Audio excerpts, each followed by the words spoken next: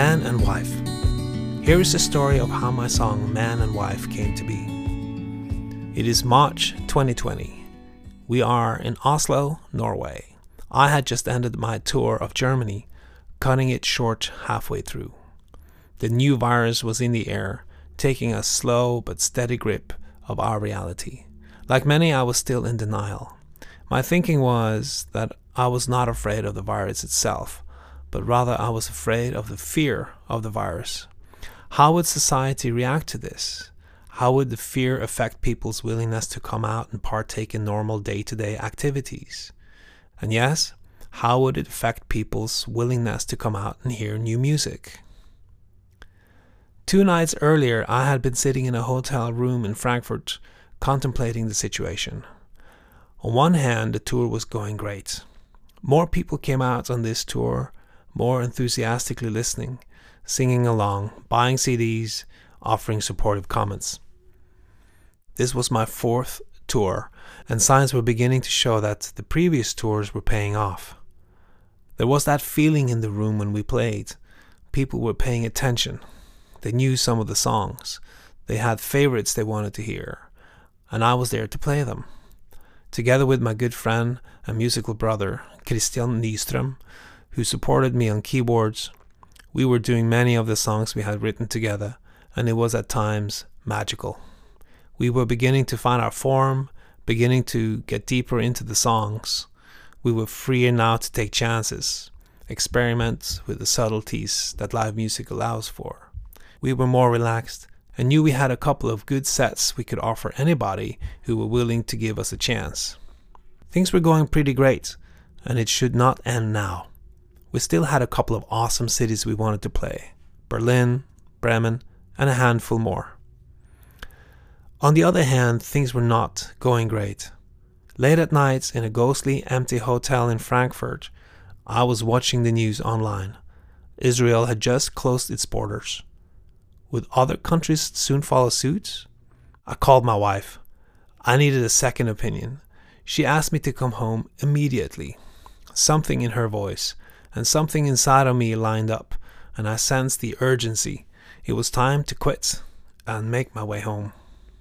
Early morning the day after, I woke up my buddy Christian with the news. We are leaving. He concurred. I called the booking agency, and they completely agreed.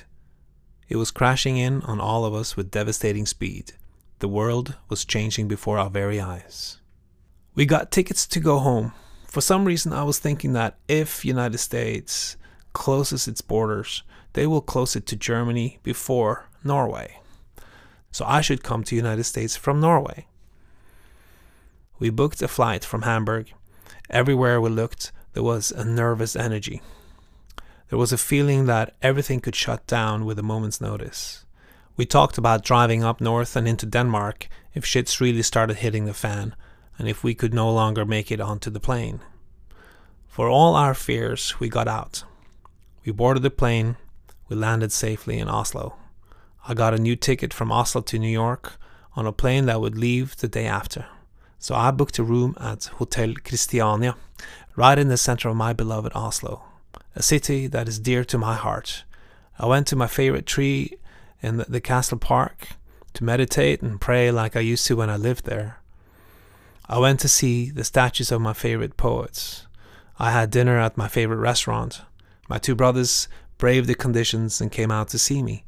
And we talked about life and the universe and drank good Norwegian Pilsner. Life was different, but it echoed a very familiar past that is Shire-like in my memory of being alive on this planet Earth. Right before going out for the night, I pick up my guitar. I'm lonely. I'm far from home.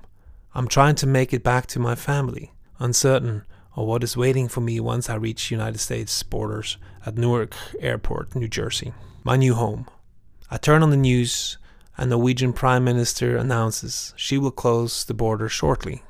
Trump comes on and says he will close the borders shortly too. The world is changing, really changing. I pick up the guitar. Out comes a series of 4 or 5 guitar chords that sums up the entirety of my feelings at this point. It is sad, but also with some hope. It is sentimental, but also realizing that love is a source for this longing. A love that I have experienced, not only longed for. I miss my family, I miss my wife, I miss her badly, desperately.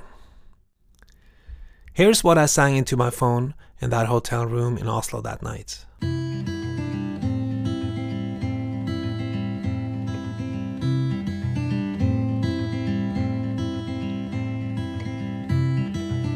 Calm yourself.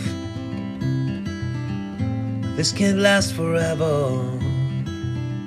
And if we die tonight, we die together. It's so cold,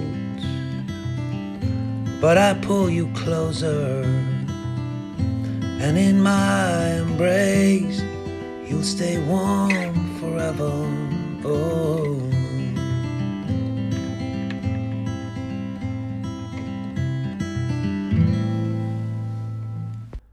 I ended the recording, hit the stop button on my phone, put down my guitar and wept. This was raw, unfiltered. This was truth. This was human, honest, clear, and therefore, if I may, beautiful. This was another example of a moment that I live for as a songwriter. A moment that lifts above work, effort, talent, struggle, needs and desires. A moment where I don't have to reach. I don't have to try. It's there. It needs to be said. It bubbles out like a thought before you had a chance to think it. A thought that you listen to later and you are in some kind of awe. Did I think that? It sounds like me, but also it doesn't. And you watch yourself transform as creativity now plays a role in changing how you see yourself, how you see reality. It's drenched in the pain of being alive, soaked in the light of being offered the gift of life, offered the gift of love. 2 guitar chords is the anchor of this song. It is the E minor over G and D minor over F.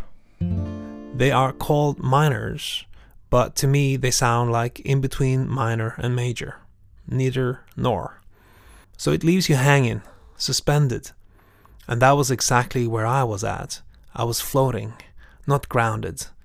Past was gone, future was uncertain. How can you not cry? My wife loves the sea. We often talk about spending the later half of our lives next to the sea. I was born next to the Atlantic Ocean, way up north in Norway. I heard it before I could listen, smelled it before I knew what it was. She has her best memories with her father being out on the ocean, often out of the Atlantic coastline of Gloucester, Massachusetts. She had to be quiet not to scare the fish away, while her father overlooked the waters. She had to cook, but they were close together, and for her and for me, at that point, we were an ocean apart, but it was the same ocean. At 16, her father asked her to captain a boat and catch a tuna, and she did, with her crew of girls only, none of them older than 18. Open sea fishing where trained sailors sometimes get lost. It was crazy, completely nuts, but she did it. As for me, I caught my first fish, a wolffish, under the protective eye of my grandfather. Most of my uncles are fishermen. There is a deep inherited relationship to the sea, for both of us. As a backdrop, the ocean creates a perfect image for what bridges our existence. She's from Korea, I'm from Norway, 2 very different countries, but can you see them as 2 hands that holds the earth and the ocean between them? The ocean gives life and takes it. We are here only very, very briefly. We have to make it count. We have to write the songs and sing them. We have to feel the love and express it. We have to embrace the pains and muscle them, feel them, love them. I was given 2 arms to be able to carry it all and take in fully the blissful beauty of this once-in-a-lifetime experience. One arm is called man, the other arm is called wife. You say it's a dream.